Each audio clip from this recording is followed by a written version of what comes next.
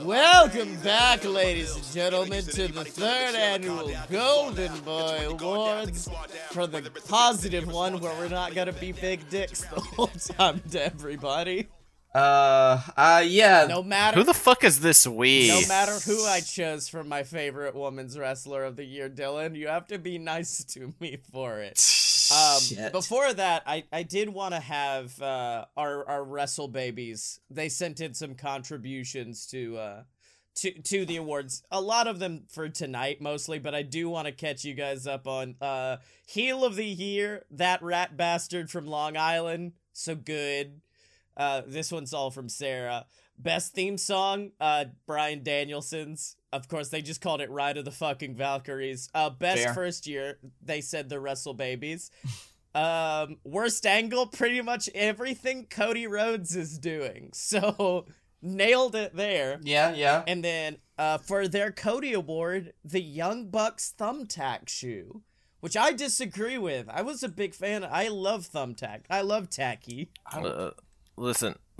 Between that and the one of them that shit on the Acclaim, the Wrestle Babies can just straight up 2013 suck it.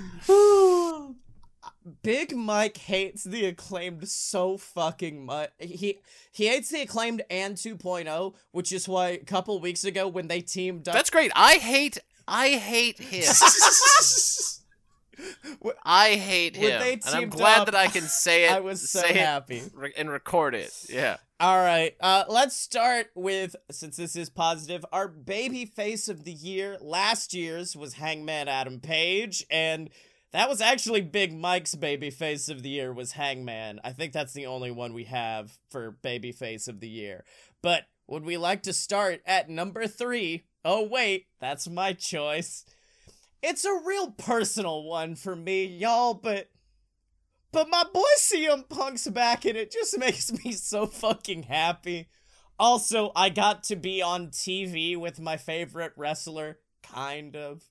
And ever since he's come back, like, it's not been like Danielson, where everything's been super engaging. But I don't think I need it to. All I wanted at the beginning of the year was to know CM Punk still loved professional wrestling, and he's given me that, and that's all I need. Like, it is a big, almost like mental health story with him of working for the wrong people can make you hate the thing you once loved. And I mean, he said it himself, like, you can't get better in the place that made you sick, and I'm real happy AEW exists to be that place for people to get better, and everything Punk's done has been super fucking positive, which is weird compared to, like, him demonically singing Happy Birthday at a small child. Yeah, and now he's just always comes out and is real fucking happy. But also, if he needs to slap down a bitch from Long Island, he can. Didn't we find out that from his like when he left WWE to when he came back to professional wrestling is the time where Vice controlled your life? Yeah. That was pre Scotty leaving, or CM Punk leaving. Scotty was straight edge. After that, it just went a little buck wild with us for a bit, and then all downhill. Yeah, CM Punk came back and everything got better. And I just smoke weed a lot. Me too. Straight as a pride convention. Well, okay, yeah, accurate. All right, who we got up next? Oh, yeah, that's me. Yeah, number 2 for babyface of the year. I had to give props to our good Jungle Boy Jack. I think this is. This has been the year where Jungle Boy he got over. Like, he started getting over majorly this year, and he's at the point where anytime he comes out, people are like singing his songs. He is trying to get better on the mic, and I really applaud him for that. He is so super talented in the ring, and really all he needs to come out, to do is come out, just stand there with his curly ass hair, and just go, just do Jungle Boy things. He doesn't need to talk. He did do very well this week, even though it was on accident, because it was his promo against who's he facing? One of Isaiah from Private Party, and in the promo, Isaiah was like, "Jungle Boy, I'm gonna pound your ass. I'm gonna pound your ass the whole time." And then it cut to Jungle Boy, and he just goes, "You think you're gonna pound my ass? You're not gonna pound my ass. I'm gonna pound your ass. I'm gonna get a bunch of coal and dump it in your ass." I was like, okay, this is very good. I do have to appreciate that. He got super over with just about everybody. APA, baby. Always pound your ass. But he's also just shown just how fucking talented he is in the ring. He goes blow for blow with Young Bucks now. And I think that is a sign of, like, real, like, talent. Yeah. All right, number 1 with a bullet. Shockingly, none of us picked Hangman for Babyface of the Year. Well, I saw that he was last year, and so I didn't know if we wanted to do twofers. Yeah. The only place where we repeated was heel of the year. That's because we all looked and we were like, yeah, we still hate that guy. And that was it. I would honestly pick our number 1 over Hangman, though. Yes, and a big part of his story was with them, so... I wouldn't have, because this is the first of 2 categories that I won where I voted for Blake's over mine. Because I forgot that Jungle Boy existed until I saw Blake, because he put his stuff in later. I was like, oh, that's right, he's a real great white meat babyface, man. Like, just pure babyface as you can be. Unlike my babyface of the year, the Dark Order, who have just had a really great overall story arc. They're kind of stalling right now, I feel, because they're caught up in the Hangman thing. But the beginning of the year and into the middle of the year, where they were helping Hangman out, and then Hangman was like, "Hey, listen, I need to do this on my own." And then there was the Civil War, which was a great storyline, but everybody was like, "Don't." Yeah. Yep. Don't. Please don't. And then, Amanda Hoover came out and it was just like, what the fuck are you guys doing? I love that, because everyone was like, oh, this storyline's got to end with the Dark Order breaking up. No, it doesn't. Sometimes you just need Amanda Hoover to come out and throw some papers at you. Yeah. -1 to threaten violence. Yeah.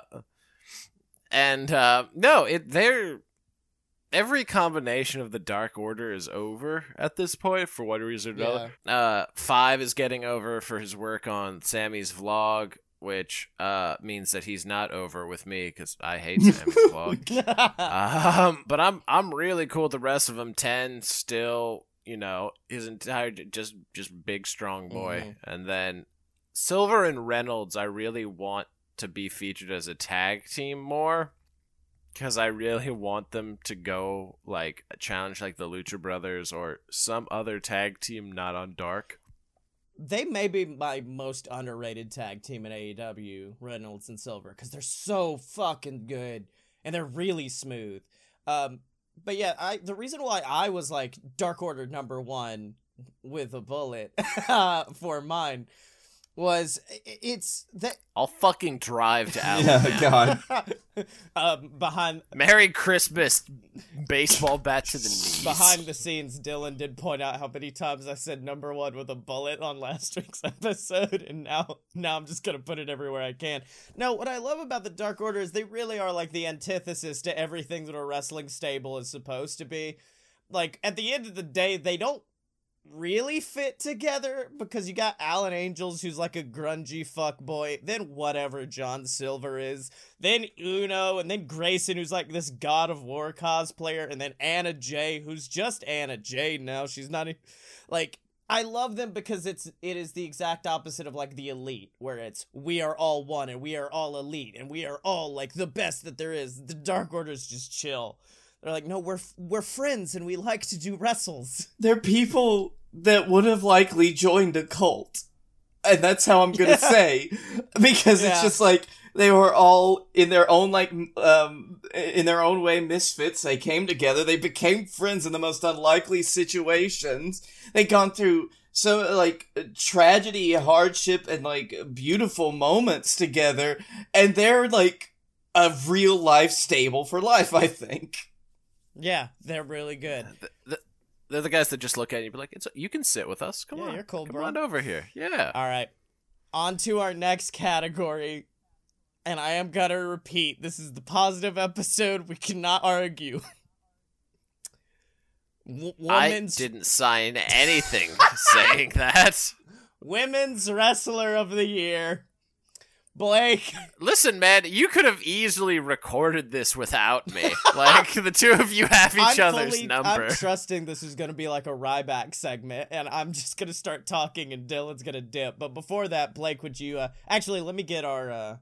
Okay, one of them does agree with Blake. And we also got, for Women of the Year, Hikaru Shida, because she got her 50 career wins. She kicked ass this year, so yeah, that's good. But she did. She very much did.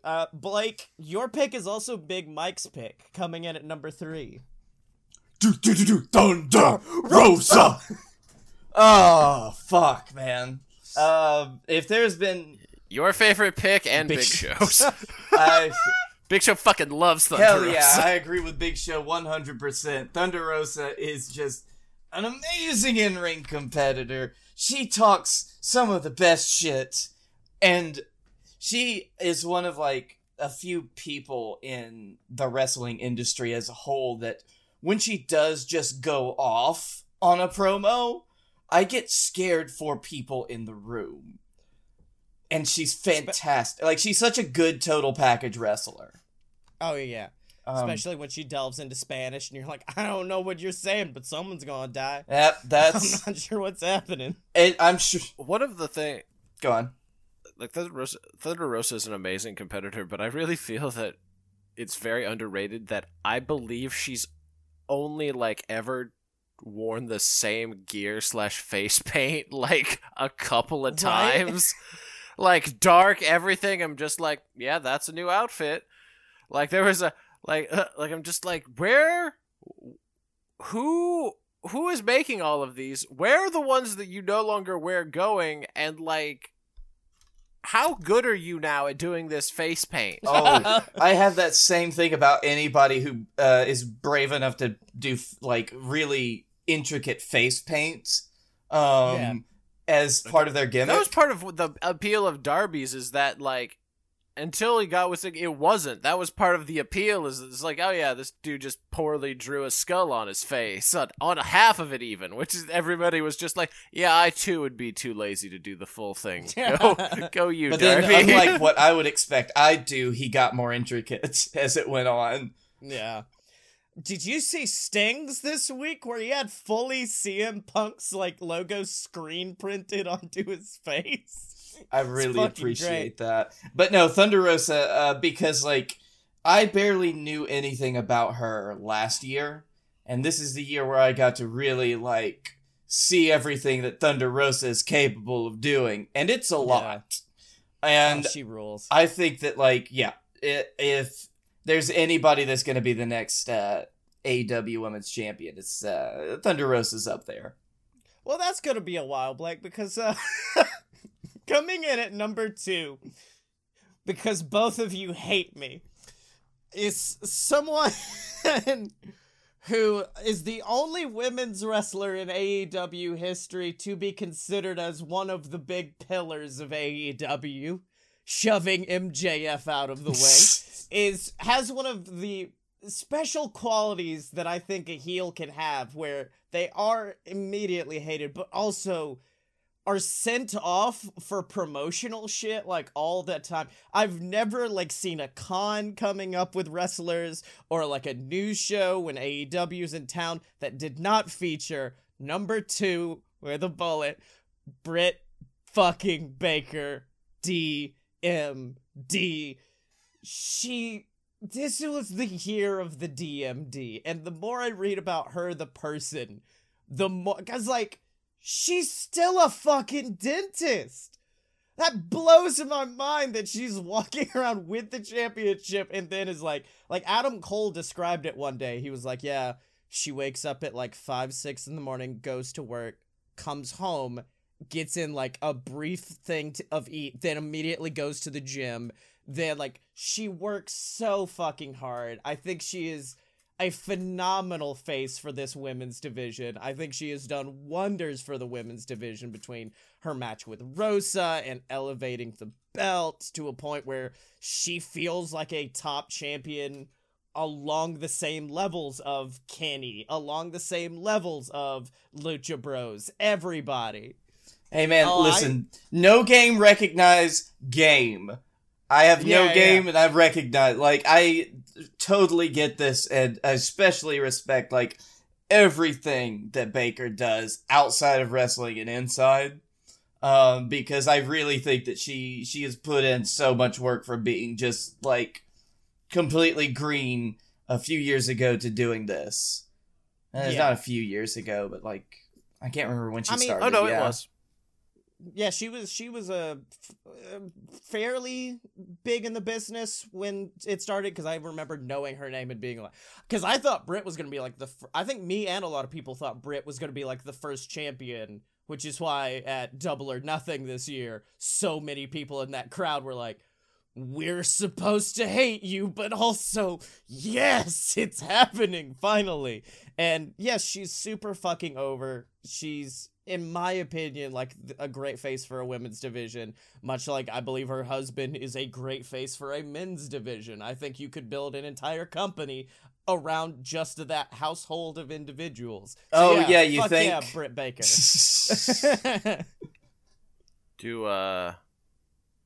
Is it my turn now? Yes, number one. No. I'm not been mean about choices I disagreed with. We can't be mean about choices we don't disagree with. So, one, that's your fault. You could have been. I would have argued with you. It's an award show. I'm not gonna fucking Kanye it and then walk on stage and then be like, actually, you won. I have. Give me second place.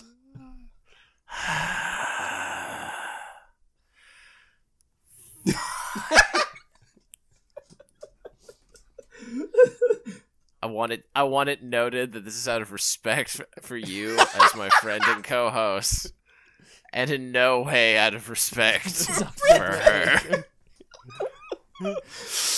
Anyway, Chris Statlander came back this year. It's been fucking awesome. Yes, it has. Yeah, because there is no better way to come back. Because she even stated in her, she had an AEW Unrestricted after she came back, and she's like, "When was the last time that you saw a woman debut in a men's main event, like return, and then have an actual impact?" Yeah. And then get very much featured. Also, her return, one of my favorite returns ever. 2 reasons. 1, really cool that she popped out of a fucking claw machine. 2, pelted some plexiglass off of Penelope Ford's face. They kept that plexiglass. It's in a prop truck somewhere. Yeah. They're like, no, we're holding on to this shit. Proceeds to do a fucking, like, almost Michinoku driver through a goddamn air hockey table. Yeah. She's responsible for Britt Baker's best match out of a very lackluster set of matches in a title reign. I think the Sheeta. I like the Sheeta one a little. Well, I mean that was the first one, but yeah, I was a fan of Sheeta. Nope, that was the one where Britt clearly should have been disqualified when the ref saw Rebel hit Britt with a chair. Yeah, I know. That's why I like it. I like sleazy heel shit. No. That was stupid. That was stupid. Oh. So many of her No, I'm sorry. I said I was going to be better. Anyway, Chris Statlander is just fucking awesome. I don't know why AEW decided not to make her the TBS champion. That one I'm having a hard time letting go of because 1, she's hella over. 2, her interactions with the best friends are great because it's just like, hey, let's put this weird fucker with a group of weird fuckers. And no, it's just her, like, the amount of power she has, because, like, you know, Nyla Rose is a big woman. Yeah. And could easily crush people. Like, Chris Statlander looks kind of muscular, and then she'll just, like, hoist people up out of nowhere, and you're just like, oh, god damn, that was like watching someone pick up, like, a child's toy, and then she just like, slam the shit out of them. She's so strong. Also, she is ridiculously, almost scarily so. And yeah, no, it's a thing where, like, she's just a very good wrestler. Yeah. Overall, you could tell that she spent her time off, like, imagining things and, like, just trying to become fundamentally sound. It's a thing where, like, I believe her and Rosa are the most fundamentally sound. It's just, I really enjoy the weirdness of her gimmick. Yeah. And, she's like, an alien! I don't feel like we bring this up enough. She's an alien! Yeah, exactly. She came back with a new look where she was just like, yeah, I felt the last look didn't look alien enough, so I came back, painted half my face green, had a different colored contact lens, and, like, had different colored hair on one side. Like, you know, really let that come out. And I was just like, that is more character development than I think a lot of people would have given in that amount of time. Well done. But yeah, no, every time there's a stat match, I'm excited, whether it's Dark or Dynamite or Rampage. I was just like, sweet, I need to see how that went. I need to see if she does the bastard driver on someone. Props to her for not breaking someone's neck with that, by the way. Don't know how she's managed that this long. All right. Now on to our next category. The most improved wrestler. Big Mike suggests Alan Angels. I don't mind that. Angels has definitely gotten, like, more comfortable in who he is as the years go on, so I'd give him that. It's less that he improved and more that he's just been quietly good. No. Yeah, quietly good, or, like, he got character growth. I don't think he actually, like, improved as a performer. It's not like he started doing better mic work. He still barely talks, and his in-ring is no different. It's just that, like, they're like, okay, you're going to be less of a jobber. Right. All right. Well, last year we had chosen Roman Reigns. I mean, yeah. All right, Blake. All right, no, it's actually Dylan. Dylan at number 3 for most improved. Listen, I took this as, like, an overall thing. So, if you ever want a really good example of how certain systems don't work for certain people, you need to look no farther than Ty Conti, a woman who had limited success fitting into the WWE system, but who has been one of the fastest improving wrestlers in the AEW women's division, gaining popularity and everything, and, like, becoming what is, like, you know, a very legitimate threat in that division, despite not being, you know, in the business for very long, having a lot of experience, but looking like a very, you know, threatening striker, having her background in, like, you know, jiu-jitsu and MMA stuff, you know, brought in a believable way. So, like, I find it all very impressive. She's been working, you know, on her promo stuff with -1. It turns out negative. Yeah, -1 has been helping her with her promos for, like, the last year. That's sick. Because she like, you know, she speaks Portuguese, so every once in a while, like, he's just like, no, what are you trying to say? Let me help you. Yeah. So yeah, she's been working very hard to up every part of her game. I'm very glad that she was given a chance, you know, at a title match to try and show off. Maybe not the best title match, but you know, it's good that she's managed to come this far in such a relatively short amount of time. I mean, the only person who's done it faster is, ironically, her tag partner, Anna Jay. I don't know. I really feel like Ty has eclipsed Anna at this point. Oh, wow. Yeah. But that's largely because Anna was out for such a long amount of time. Yeah. Yeah, she was out for a few months, like several months. And during that time, Ty got in, you know, more reps, as it were. Well, on to number 2, most improved. And boys, never have you seen a talent in a women's division come so far as to be called one of the 4 pillars. No, you can't. No, I'm not gonna do it again. All I will say is I do feel like every heel needs like one of those, I call them almost like danger matches, like a match where a heel goes from being the annoying kind of pesky cowardly heel and then goes into, oh fuck, this person's actually a threat. Like with me, like one of the ones I always point to is Edge and Mick Foley. Like Edge kind of came into that as like the pretty boy coward heel, and then he left putting a man through a flaming table covered in thumbtacks. Like that's your moment of, oh fuck, that's a threat, that's a main event person. And that happened last year with Britt Baker and Thunder Rosa, and ever since, Britt has built herself up to be more and more of a credible threat, because she was a very jokey heel towards the end of 2020 and the beginning of 2021. I will accept one question, Dylan. Or comment. Does a credible heel really need 2 people to interfere multiple times in their matches? I mean, yes. That's why they're a heel. Really? MJF manages to not do that, and he's got 4 motherfuckers to back him up. What's the ring that he uses in the finish to almost every match? Every match MJF has, Wardlow. She uses shit like that on top of 2 other people. She will usually use her fancy glove, which I do enjoy the glove gimmick. And then outside of that, it's just interference from a hater who's getting elevated as fuck because of this story. And then Rebel, who's just getting to have a fun, like, last run hanging out with Britt Baker.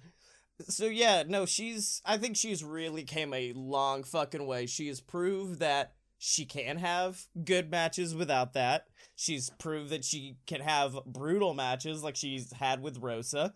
And she's proven that she can really do a fucking lot of different shit in the ring. And that's what makes her, in my opinion, one of the biggest heels they have. Is if you need a bloody match, you can get one out of her. If you need a technical match, you can get it out of her. Or if you want silly comedy, she can really do a lot of it. And she's come a long way in the long year. But she's not number 1. Blake, who's number 1? Number 1 is a man who found God and his hot wife in the same bar. And then they said, and then they walked over to God and said, we saw you from across the bar and we really dig your vibe, God.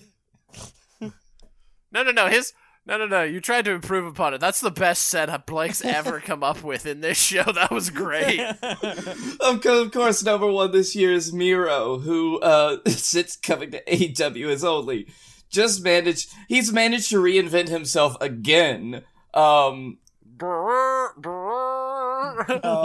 Man's got the fucking like Alpine horn. Yeah, battle music. Because he's gone from being something that I've been like cautiously optimistic about to whenever they give Miro a 30 to 45 second promo on AEW, I drop everything and just listen to what crazy shit he's come up with this week.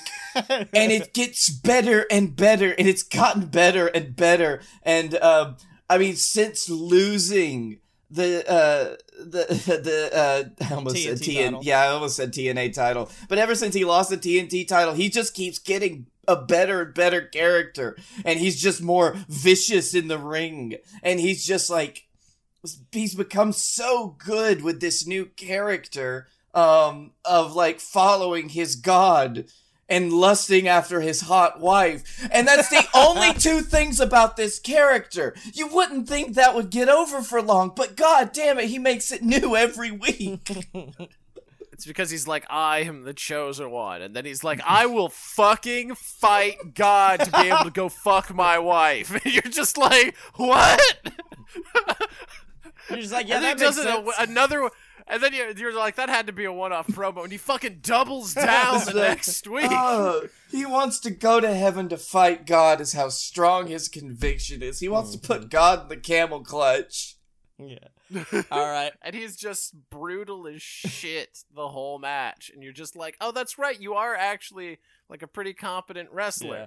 All right, on to our next category, the Independent Wrestler of the Year, because in addition to AEW popping off, without having to worry about WWE, that meant we got to check out more like GCW shit, and also more indie guys invaded AEW, which was super fucking fun.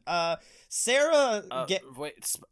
I was gonna say before this starts, special shout out to Dan the Dad for having the best worst gimmick ever. Dan the Dad fucking rules. One of the other awards Sarah gave to Starboy Charlie, who's just a big flippy boy who also hangs out with the Dirty Daddy Chris Dickinson. Don't know much else about him other than he is flippy and small. But my choice for Indie Wrestler of the Year was taken by Blake, and so I said I went with a personal choice, and it's Effie. Effie is for you. Effie is beautiful. I love Effie. There's very few people who, like, casually while stoned watching wrestling on Twitch will just throw out pearls of knowledge to you. And so, like, he was talking about wrestling and, like, what it means getting into wrestling and any advice. And one of the things he said was make sure you're telling a story, make sure you're entertaining, because if you're going out there and doing flips, you're simply masturbating your skills in front of an audience, and no one wants to see that. And that shit stuck with me. I was like, oh no, I have to...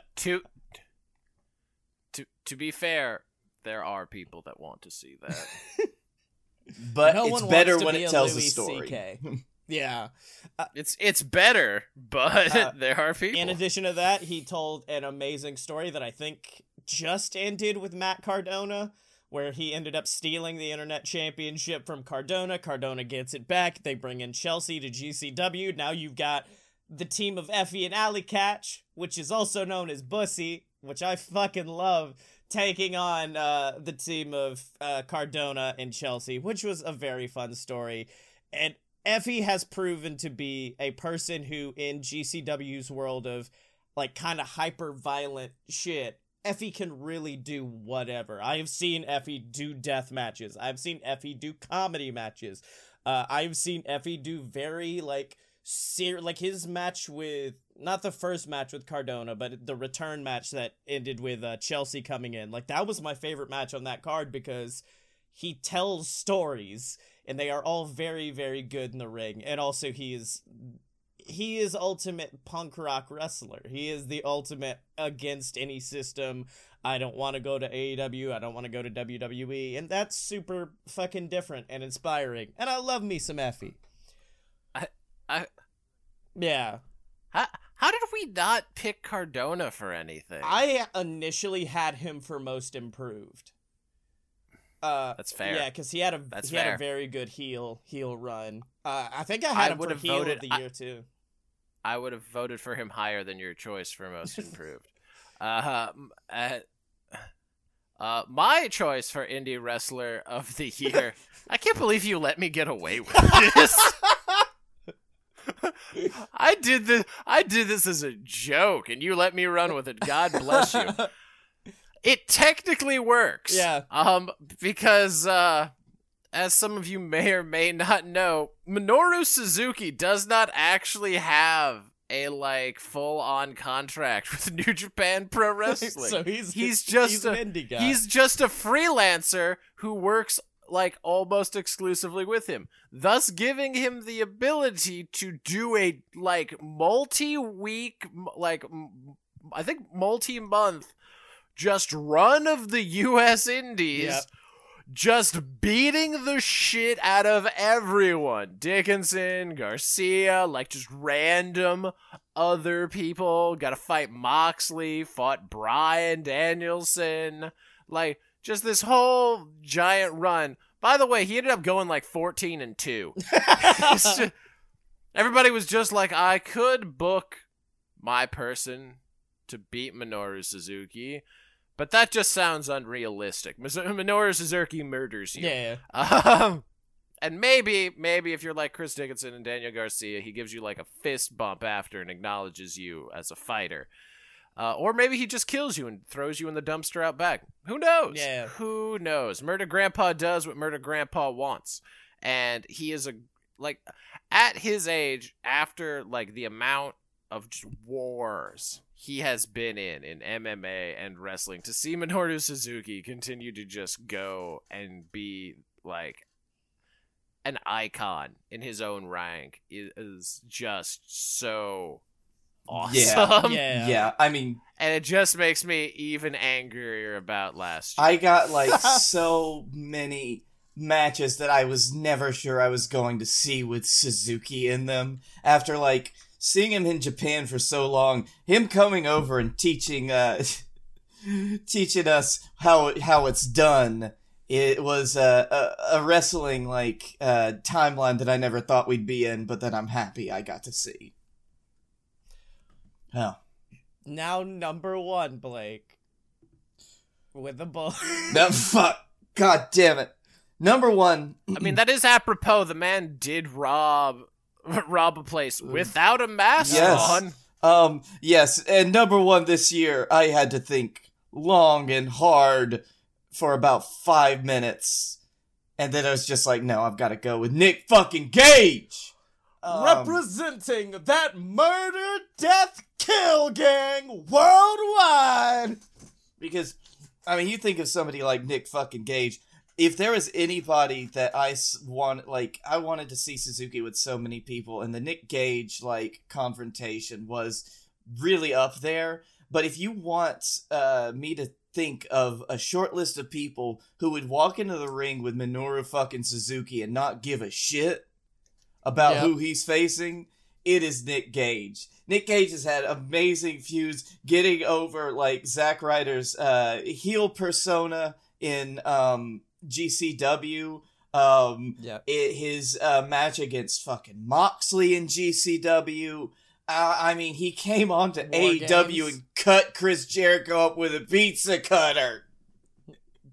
To the tune of Papa John's. Also was part of a fucking massive War Games match in GCW, which was their first, and I think might be RSP, Ricky Shane Page's last, death match. So that was a cool little bit of history to see. Also, this was Big Mike's choice as well, was You Know What It Is, MDK all fucking day. Absolutely. And on top of all of that shit, of all of the people that I think you could have as an ally on the side of mental health, Nick fucking Gage is the best possible person because he speaks to people in his own special way. Nick Gage says fucking trans rights. Don't you disrespect that shit or I'm gonna get you with a fucking pizza cutter. And he'll kill you. Dylan, what were you saying earlier this year about just like his spirit energy? Yeah. He emits like spirit pressure, like Yu Yu Hakusho. Like, it's that shit you can feel from a distance. Like, you just look at him and you're just like, I get the insane sense that I should go nowhere near this person. We were in the same room as him at Double or Nothing, and we were like, we're not gonna... We could take a picture with him if we wanted. We don't want to, though. I'm good. Also, weird question. Is Big Mike the same dude that said that weird shit about Kid Bandit? I can't even remember who said that shit. Fucking Kid... Hold on. Also, Kid Bandit, another indie wrestler of the year, because Kid Bandit did make some fan art. I did his profile picture, so fuck yeah, Kid Bandit. Fuck yeah, Kid Bandit. I did not know that. Awesome. Big Mike is the one that hates the Acclaimed, though, so... No, I know. He's a cop. If you don't like the Acclaimed, you're a cop. All right, on to our next one. Match of the year in a year that had numerous. Sarah had the 8-man tag between the Elite and the Dark Order that ended with Stay Puft Hangman taking out Matt Jackson, which is good. Another honorable mention I had was the 5-on-5 with Hangman. And the Looney Elite. The Looney Elite. Yeah. Last year, we made a mistake. I still maintain to this day when we said that the Best Friends versus Santana and Ortiz parking lot brawl was match of the year because we all took a pill that said Revolution never didn't happen. Yeah, but still. All right, Dylan, would you like to start? I stand by that choice. I do too. We stand in solidarity. I guess like we did on these. I stand in solidarity. In this year, we really did, Dylan, and I don't know how. Yeah. In a match where like so many things happened, I still don't know how you guys put this as last. So at the last pay-per-view at Full Gear, there was a 25-minute match that was the culmination of a multi-year storyline and the coronation of Adam Page in his instant classic match against Kenny Omega. Yeah. It was amazing. It was emotional. It was emotional. Go fuck yourself. Go jerk off into a DMD towel. And it was everything that anybody who had been paying attention to that storyline had wanted, down to the bit at the end when the Bucks did not interfere and Matt Jackson just nodded towards Hangman, being like, "You got it." And it, like I said, it was amazing. After that, it was a great back and forth match. The bit where Paige got up and got in Kenny's face and said, "Is that all you've got, motherfucker?" They fucked each other up in that match. They did. Kenny Omega, a man who was at the end of just a terrifyingly brutal run, who wrestled with Vertigo for a year, put on this match with Adam Page, and they just whooped the shit out of each other, and it was great. It was everything I wanted. And it's my match of the year. I mean, top to bottom, it was just an amazing match. And if you gave me a moment of the year, it would be everything from the Bucks nodding, and then just Hangman winning, defeating Kenny Omega, finally achieving everything that he has needed to achieve just since AEW started, and he's done it. And I love that he wouldn't have won if he wasn't humble. Because I think it was on Rampage when he walked up to the Bucks and said, "Hey, I've got something to say to you. I am sorry." Which is legit, something he had to do. He was a dick to them. He needs to apologize. And wrestling is no longer a silly baby show where you can get away with being a dick to people. So he apologized, and that was enough for the Bucks to go, "Ah, fuck." He did also say, "If you interfere in this match, I will end you." Oh, yeah. You left out the back end of that. Yeah, but promo. the important one was very important. No, I think the apology was the important part, because that made them go, "Oh no, maybe we were wrong all along," and that led to forgiveness, which was very nice. And then when he threatened them, that hit home. Don't fucking do this, because I will still end you. All right, on to number 2. Which is also Big Mike's. This is also Big Mike's match of the year. Yes, and this one I placed above Omega Page only for personal reasons, and I'm sorry to say that. Yeah. Because number 2 spot for match of the year is Kenny Omega versus Bryan Danielson. Oh fuck yeah. When Danielson came into AEW, I knew that he was wanting to go on a run like no other. I did not expect it to start with him calling out Omega saying, no, that's not how things work. And he's like, "I don't want to fight you for your fucking championship. I want to see who's better." And that had to have been Tony Khan just being like, "We know Kenny's going to take time after the title's gone, but I'm not about to not fucking do Kenny Omega versus Danielson. Are you kidding me?" And this is a match that I've wanted to see, current Kenny versus current Bryan, for long time. Just for a long time. They went to a time limit draw, which is, one of very few in AEW's entire existence, because... Yes. Yeah. I mean, there's still not that many, because when you... And half of them involve Bryan Danielson. Yeah. And that just shows how good Bryan Danielson is. but that man's cardio is horrifying. God, I know. That man who is just standing up doing jumping jacks like 3/4 of the way through that fucking match, and he can go the distance, and Omega can go the distance, and that is a great thing about Paige, because now we know that Paige can go the distance too, and we know that all three of these men are on the same level. And that is... In any other world, this could literally have been 3 different combinations of Bryan Danielson, Hangman Page, and Kenny Omega on any other year. Yes, exactly. And their match... Two of which went to a time limit draw. Yeah. 2 of these, or not 2 of these matches, but 2, that were, I would heavily consider, if only the Hangman Danielson match happened a little earlier in the selection process. Yeah. Also, they gave away 2 of those matches on free television. Yeah, man. It was great. I mean, just top to bottom, beautiful, perfect wrestling match. Mm-hmm. Well, on to number 1. And last week when we were discussing the exploding barbed wire death match, I said that what made that match not work was it put too many limitations on the wrestlers who, they like to go out and brawl and go all around the arena, and instead it was limiting them.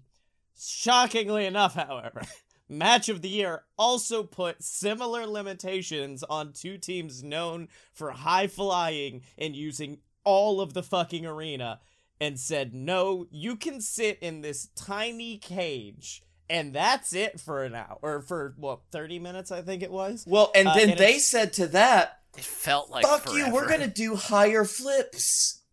We're gonna do higher shit. Fuck you. Do you know who 2 of the people in this match are? Go fuck yourself.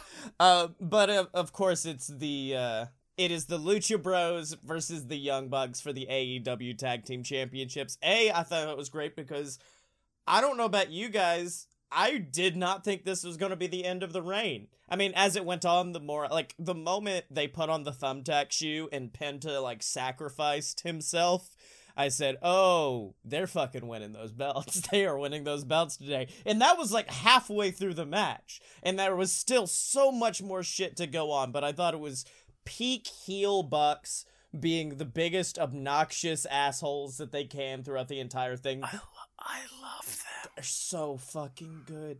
And then the Lucha Bros played very good, not baby faces in peril, because they never really seemed super in peril. It was just they are fighting in a fist fight against an enemy that has a sword. And by a sword, I mean a thumbtack covered shoe. And it was such a amazing match that on a show that featured the debuts of Danielson, Ruby Soho, Adam Cole, Minoru Suzuki, had MJF versus Chris Jericho, had Omega Christian, had all of these fucking amazing matches, Baker Statlander.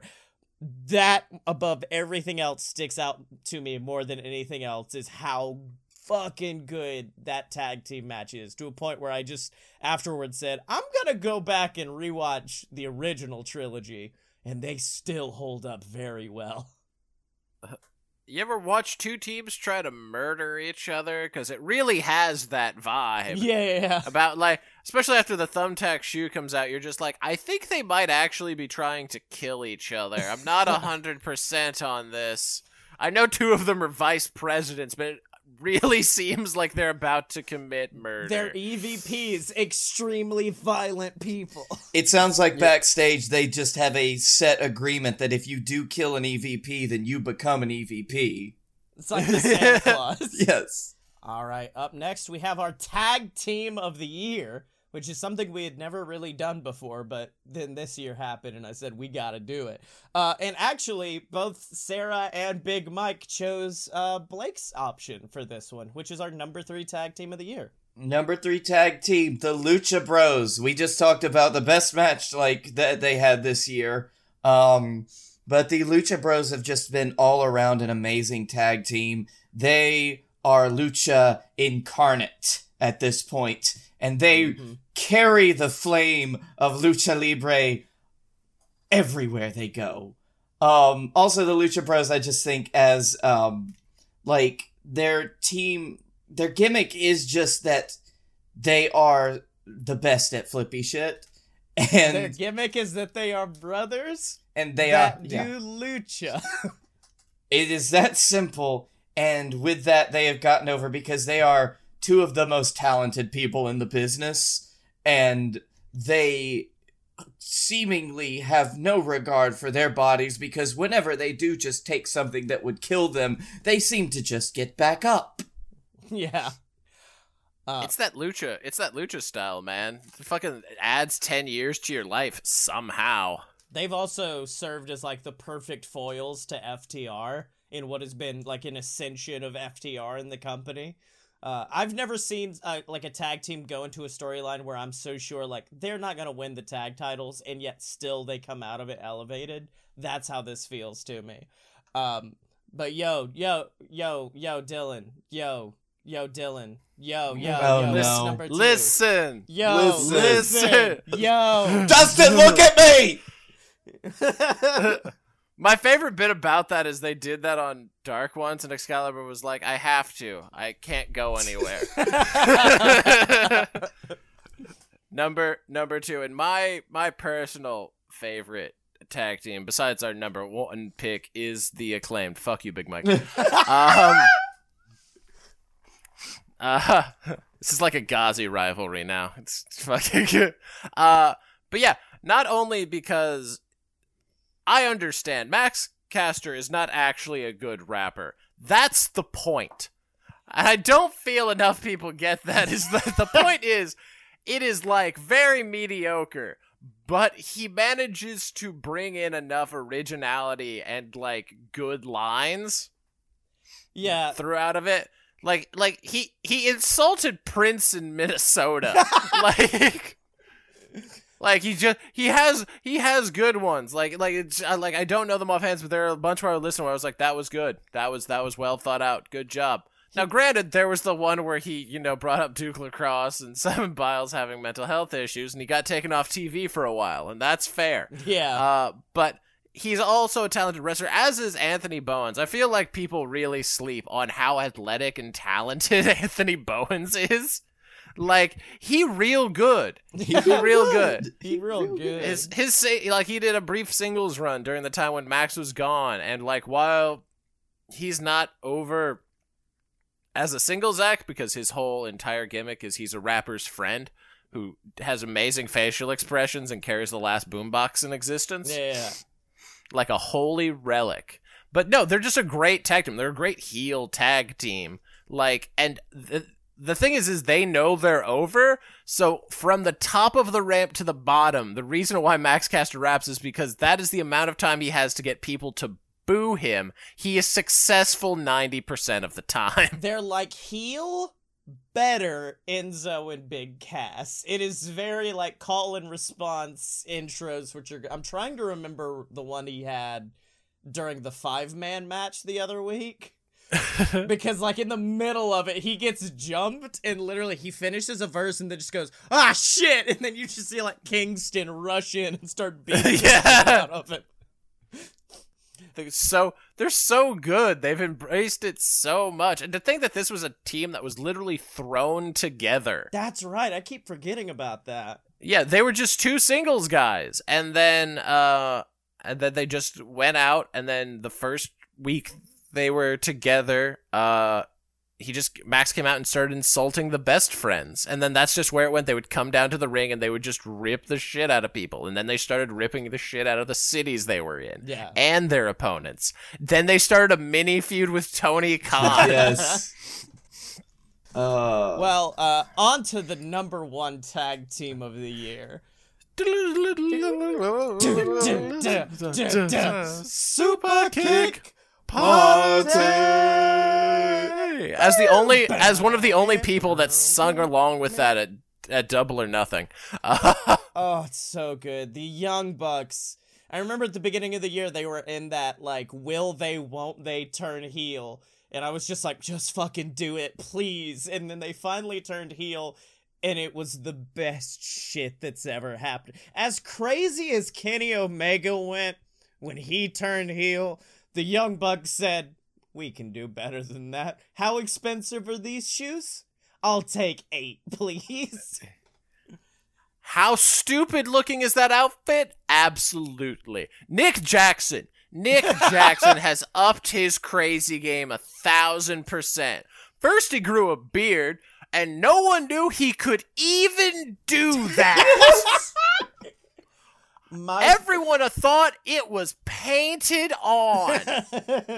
And no, it was real. Then he dyed it like Hulk Hogan. Then another week he came out, he had dyed the Hulk Hogan stash purple. He is insane. He attached an earring with a chain to a fucking flat cap he had. That's just their character persona. Then they somehow managed to become even better as a tag team. Yeah. Oh god, what was it? Oh yeah, at Double or Nothing when Matt came out and he had dyed his hair blonde and his beard was like fainter. And then Nick dyed his hair darker, so everyone in the crowd was like, oh yeah, Matt's in. Wait, that's not Matt. Wait, which one is which? Oh, yeah, like you said, you really hit the nail on the head. The Bucks have done so fucking great this year. Like, I mean, they had match of the year in a year with Danielson at his best, Omega at his best, and the Bucks said, nah, fuck you, we're back in it. And now we're even getting into, like, fun trio shit with Adam Cole. And then maybe one of my favorite rivalries of all time is about to get renewed because we're hopefully gonna get the Bucks versus Red Dragon. And that's my favorite shit. I'm so excited for that.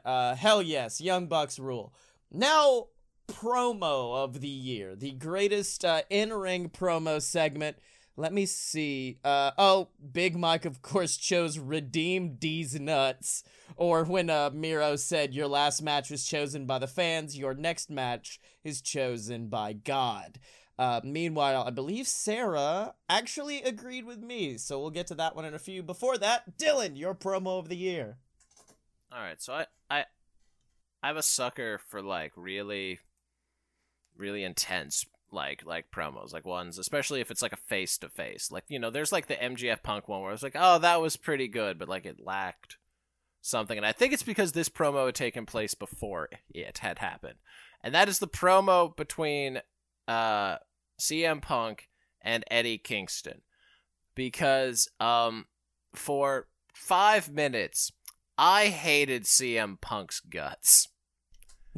For a legitimate 5, every time CM Punk opened his mouth, all I wanted was for Eddie Kingston to smash his face in. And that's really impressive. When their match happened and it started with Eddie Kingston hitting an Hurricane and knocking Punk out, it was satisfying because of this promo. Because Eddie Kingston went out and somehow retold his story, the same story, for the 1,000th time, and it was still captivating. It's amazing. I don't know how he does it. The man is a prodigy. But he talked about how he wasn't fooled by Punk and that he knew Punk was a piece of shit, which is canonically true. Yeah. And you know, how he had done all these things, and then Punk, you know, just this smug, was just a smug asshole the whole time. And I was just like, oh God, it worked me. I got worked into a shoot, brother. Yeah, no, that one fucking absolutely ruled. Number 2 for me and for Sarah is one you already brought up, which was CM Punk versus MJF.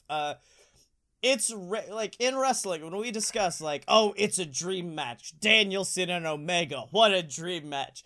Roman Reigns and Seth Rollins or some shit, dream match. Like we know. Okay, that's not that. I mean, you lied that second time. I would love to see Drip King Rollins though versus Step to him Reigns, but it's rare you hear that with promos, but you do with CM Punk and MJF.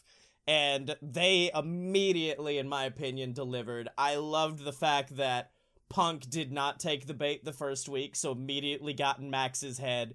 And then one of the lines that stuck with me is when Punk isn't even looking at this as a rivalry. He's almost looking at it like a class and is saying, I am so disappointed in you. You had 7 days to think up stuff, and this is the best you came up with. Like, I loved the way the promo was done. I love that it almost seemed like a promo class for Max, And Max really, at least on the initial one that I'm discussing here, super didn't disappoint. Like he brought everything to the table. He took low-hanging fruit every once in a while.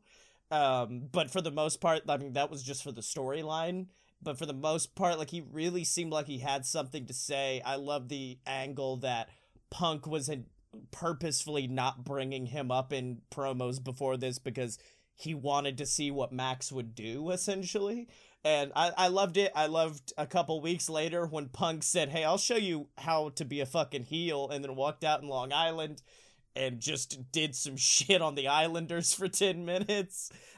Yeah, I really loved this promo. It's the only promo I've went back and, like, watched multiple times. Although I will say I should have gone back and watched number 1 more, because number 1 I really enjoy, too. Yes, number 1, by the way, since we're talking about... Always the best way to introduce the winner of an award.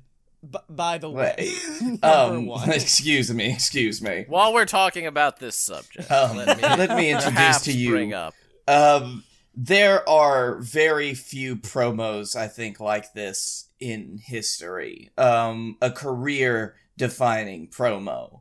Truly. And, like, absolutely. Like, a promo that shows you the essence of a beloved character, and that you know they are going to carry that essence until they retire. There is something on the lines of, like, Austin 316. What started out as a simple one-off phrase turned into a way of life.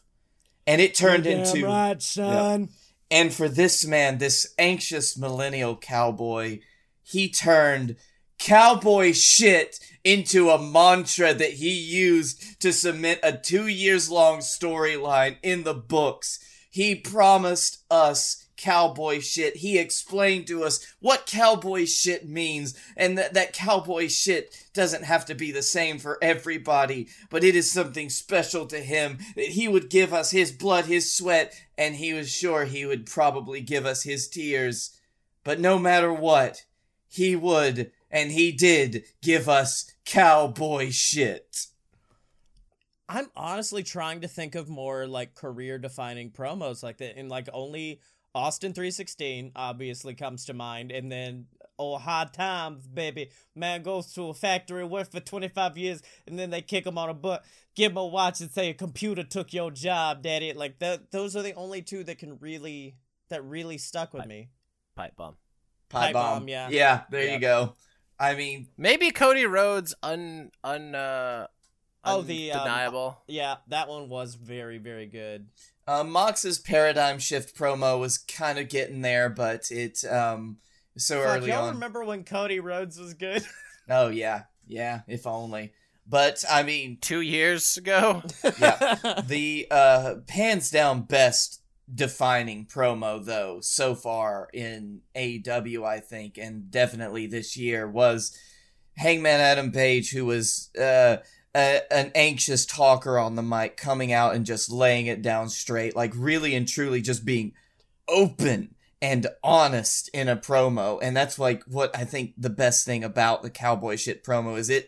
You can tell it comes from a very honest place in Hangman Adam Page's heart. He's gotten a lot more comfy. Like, his promo tonight against Danielson was fucking killer. But now, on to the storyline of the year. And Big Mike for this chose Malachi Black just murdering everyone. Very good. And then Sarah chose the return of CM Punk to AEW Wrestling, which is a very good one as well. Last year, we chose the story of Hangman Page and Kenny Omega, which, of course, continued into this year and was equally baller there. But Blake, would you like to start us off with yours? My story starts out with a small, dangerous man that doesn't care what happens to his body, and he likes to paint skeletons on his face.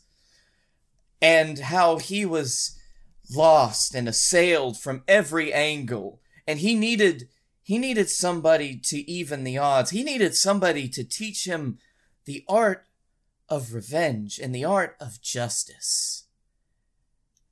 And that came to him in Batman. Yes, teach him to be Batman, and that came to him in the form of the fucking Batman of pro wrestling. It's Sting! His face paint daddy had to show up. No. Simba. Yeah. But no, Sting coming to teach Darby Allin his ways and coming to see that Darby gets everything he deserves and try to make sure he doesn't hurt himself as much. Like the teacher-student relationship in the Sting Darby Allin storyline has just been great to see, and they are, other than outside appearances and what they do in that regard, I would not have thought these two would have been a good match, but they really have been. To be fair, people had made allusions that Darby's character was Sting-esque, especially during the pandemic era, where where I guess they knew Sting was coming and they had started putting him up on the top set of bleachers in the thing, and people were just I was they're like, is this his version of being Sting? Do they have a fucking grappling line up there that he's just gonna come down Shawn Michaels style? All right, on to my storyline of the year, and I really enjoy found family storylines, and I really enjoy when trash people stick together to become something more powerful than the bourgeoisie. And that's what this felt like to me. And it's, ironically enough, during one of our worst match of the year contenders, the exploding barbed wire death match, when John 69 me, John. 69 me, John.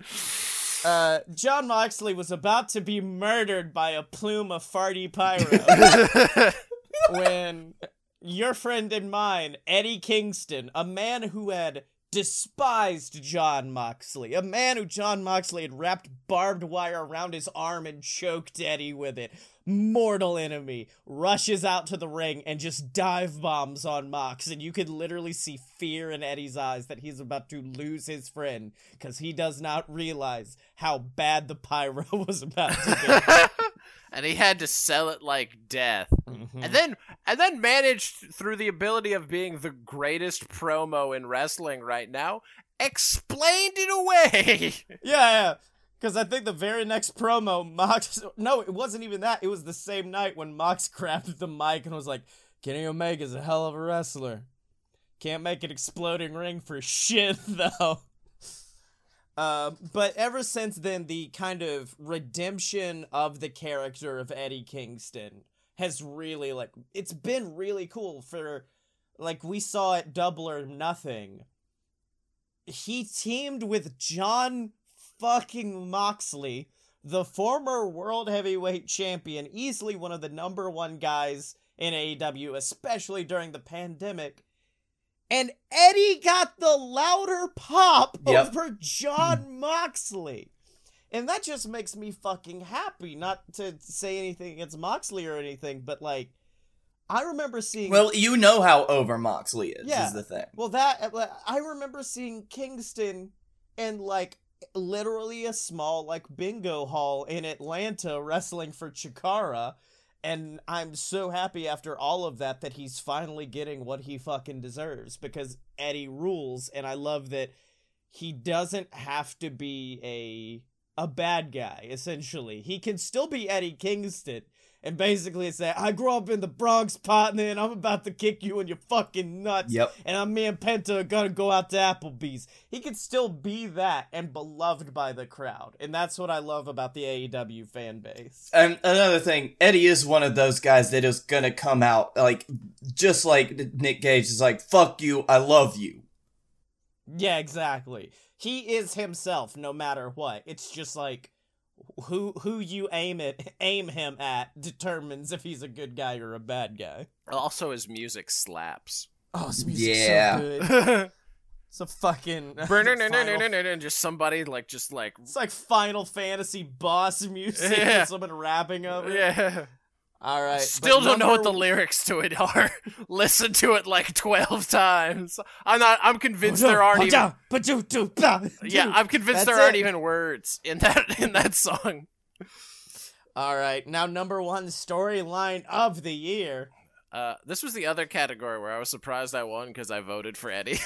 Yeah. But my storyline is belongs to the Redeemer, and his storyline of, you know, I am God's favorite champion. God's fucking with me. Fuck God. Now I think we've gone full circle, and he's trying to reprove he's God's favorite champion. All the while talking about how hot and how much sex he's having with his wife. And I'm sure he's not wrong. Yeah. But it's just this thing of just like, I am God's favorite champion. Also, my double-jointed wife is hot as fuck. And only with Miro's delivery could you come away from that promo like taking him as a serious threat. Because you look into his eyes. You look into his eyes and you see real crazy. There's real crazy in that man's eyes. And you're just like, fuck, he might stab me. And he has managed to channel that storyline into really good matches. The ongoing storyline of his neck being a great, like, in-ring part of it. It's literally like a bad guy in a video game. Like, he has a weak point you have to go for, and that's so cool. And then he addresses it by blaming God. You fucked up my neck. You gave me a body of granite and a neck of sand. And he just gets so pissed off.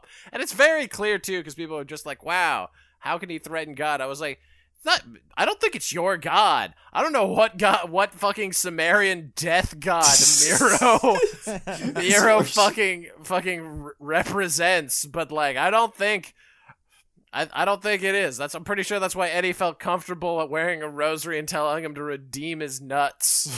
Yeah. Yep. Well, he was wearing the rosary to protect him from Miro's god. Yeah. All right, up next we have our Entertainer of the Year, which means best person like in-ring, in segments, as opposed to in wrestling matches. Last year, we of course chose Brody Lee, rest in peace. We chose Brody Lee like a week before he passed, and we were like, well, yeah, it made sense. Yeah. Meanwhile, Sarah for this year has chosen your friend and mine, Orange Cassidy, which I feel like would be a lot of people's pick. He had a very good year. He figured out how to be a main eventer and be Orange Cassidy versus last year where he kind of had to pretend to be a babyface. But number 3, Dylan. Oh, I love this choice. You want to taste? You want to taste? You want to taste? You want to taste? Yeah. The show. There is no one I pop harder for. Like, I get more excited about, like, oh, fuck, yes. Than when 2.0 show up anywhere. There is no one I like listening to talk more than Matt Lee. I don't know what it is. Something about his coked out 80s promos. With the widest eyes. The widest eyes ever. And then Jeff Parker backs him up being slightly less coked up, but it's still there. It's still there. That like they pull that shit in the ring, too. They pull it when they're on the fucking ringside for Daniel Garcia's match. Like, they are... Yeah. They are constantly just like that. They're like that in their fucking YouTube show. Like, they're just...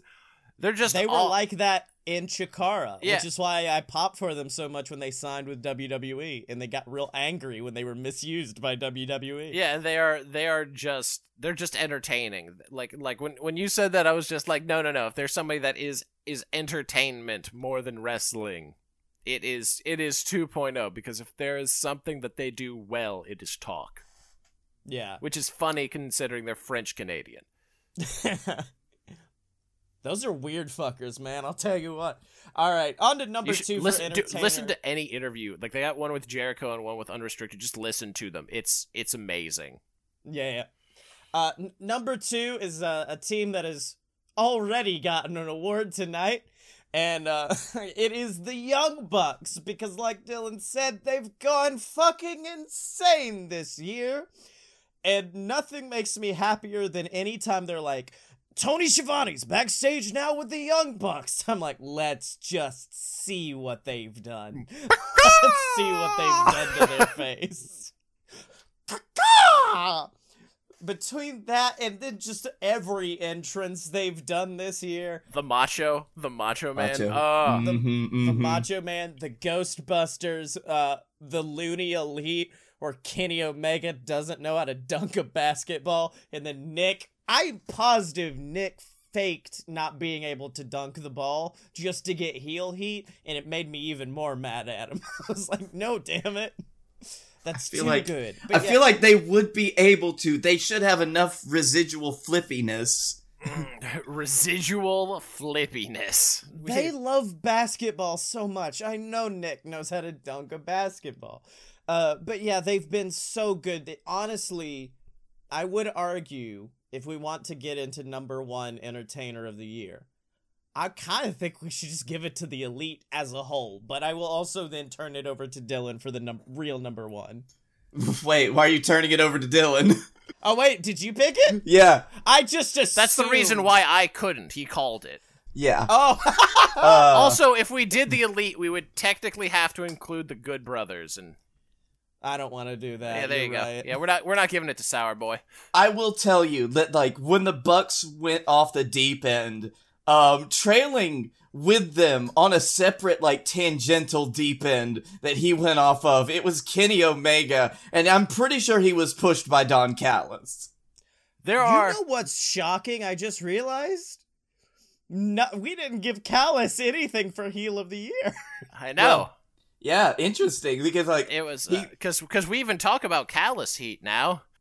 Yeah. This is a special How kind of likely heat. do we feel that this person is to be murdered in the parking lot? Compare it to Don Callis at Double or Nothing after he pulls Bryce out of the ring. And that is why I think that, like, Kenny Omega, I put in my original, like, nomination, Kenny Omega feat Don Callis, because it is... this is also Big Mike's choice as well, who said, I hate how much I love Kenny Omega. Yes. And I love how much I love Kenny Omega.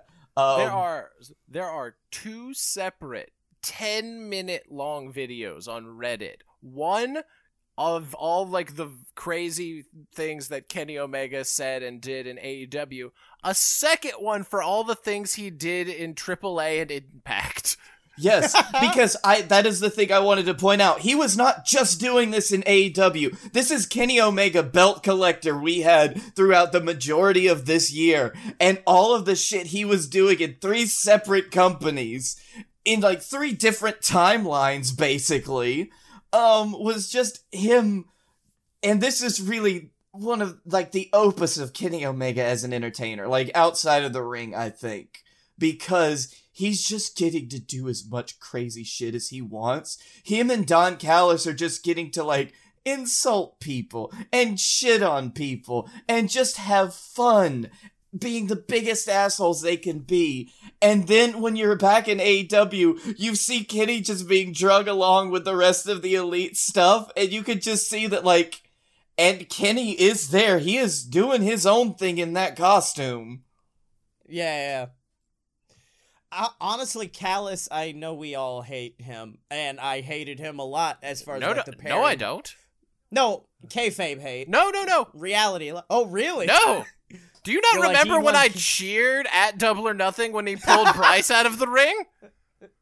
Yeah, you were the one monster. Yeah, Dylan is a real-life kayfabe heel. Yeah.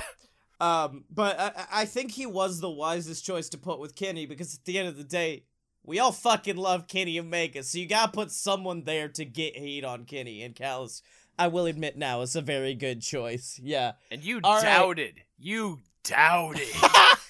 We did. Shame on we did. Both of you. You're gonna have to bring it up. I had to enact the 2-week rule. Yeah. All right, finally. Wrestler of the Year. Last year it went to Jon Moxley. This year, number 3 is a man we've already talked about tonight as one of the greatest independent wrestlers of all time.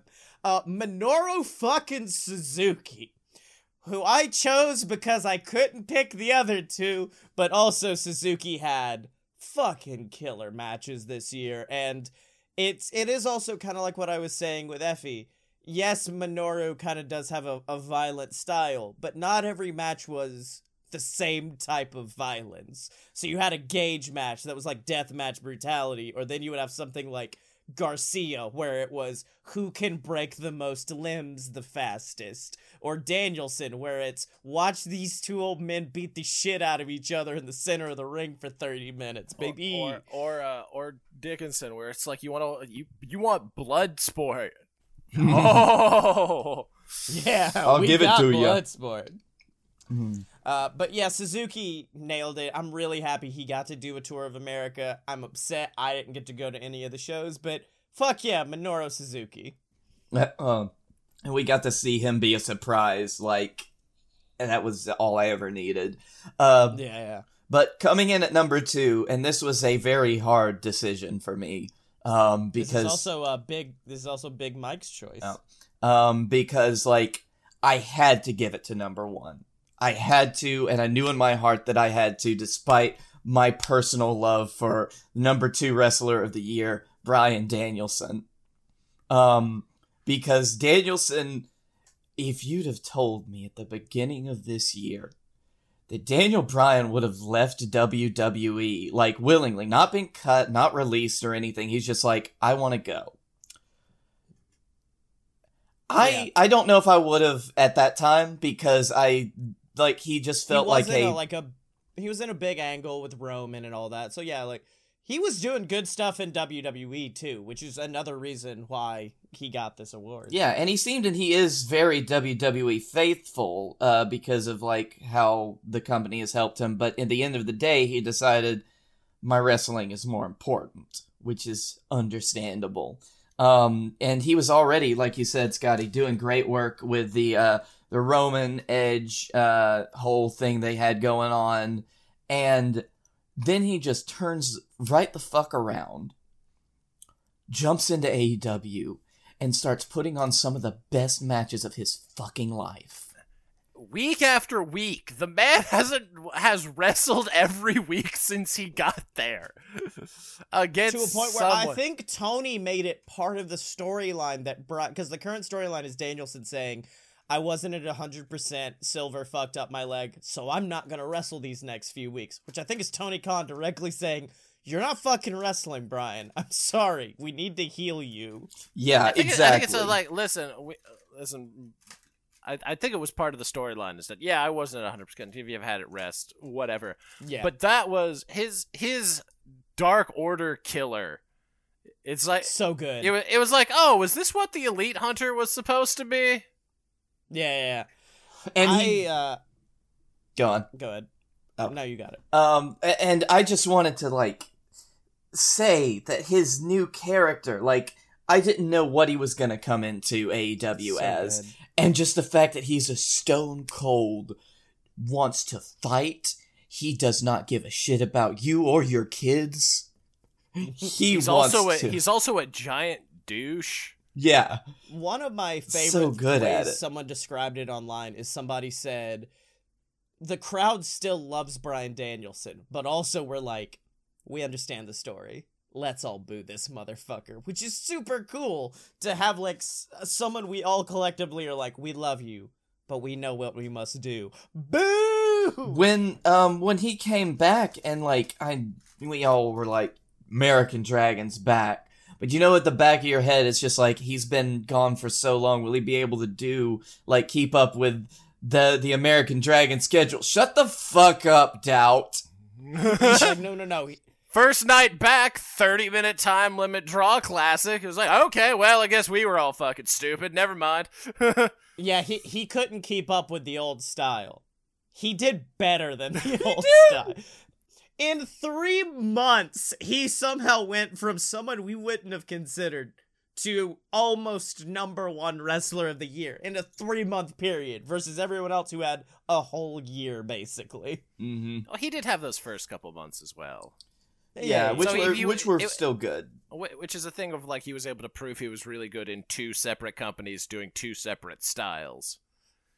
Almost defeating the champion in both companies. Almost. Which is why he's number 2. As opposed to number 1. Number 1. With a bullet. I'll let it stand because Bullet Club. Yes, the best bout machine, living up to his name, despite having, like, so many goddamn injuries. Like, literally, so, like, Darby Allin talks about he's gonna run the wheels off. Kenny Omega somehow duct taped the wheels back on and then did, like a 900. Like, just Kenny Omega's driving a boat down the interstate somehow. Birds on both sides, just like, stop me, pull me over, how? Because Kenny Omega came into this year and he was just like, I'm gonna be the best fucking thing in 3 companies. And he was. Kenny Omega was every bit of what everybody wanted Kenny Omega to be the moment he got into AEW. And I felt so rewarded for my patience and belief. I felt so rewarded. I was like, no, just give it time. Wait. We gotta let other people. And the moment he got the belt, I was like, oh, it's on, motherfuckers. It's on. And it was. And every bit of it, every small match, every pay-per-view, he delivered. He delivered wholeheartedly. You knew when Kenny Omega walked through that entrance, walked down that ramp, you're like, well, this match isn't gonna suck. There's not a chance in hell. Because Kenny Omega, especially, I think it was a point of, like, I'm not sacrificing any more of my health for anything less than amazing.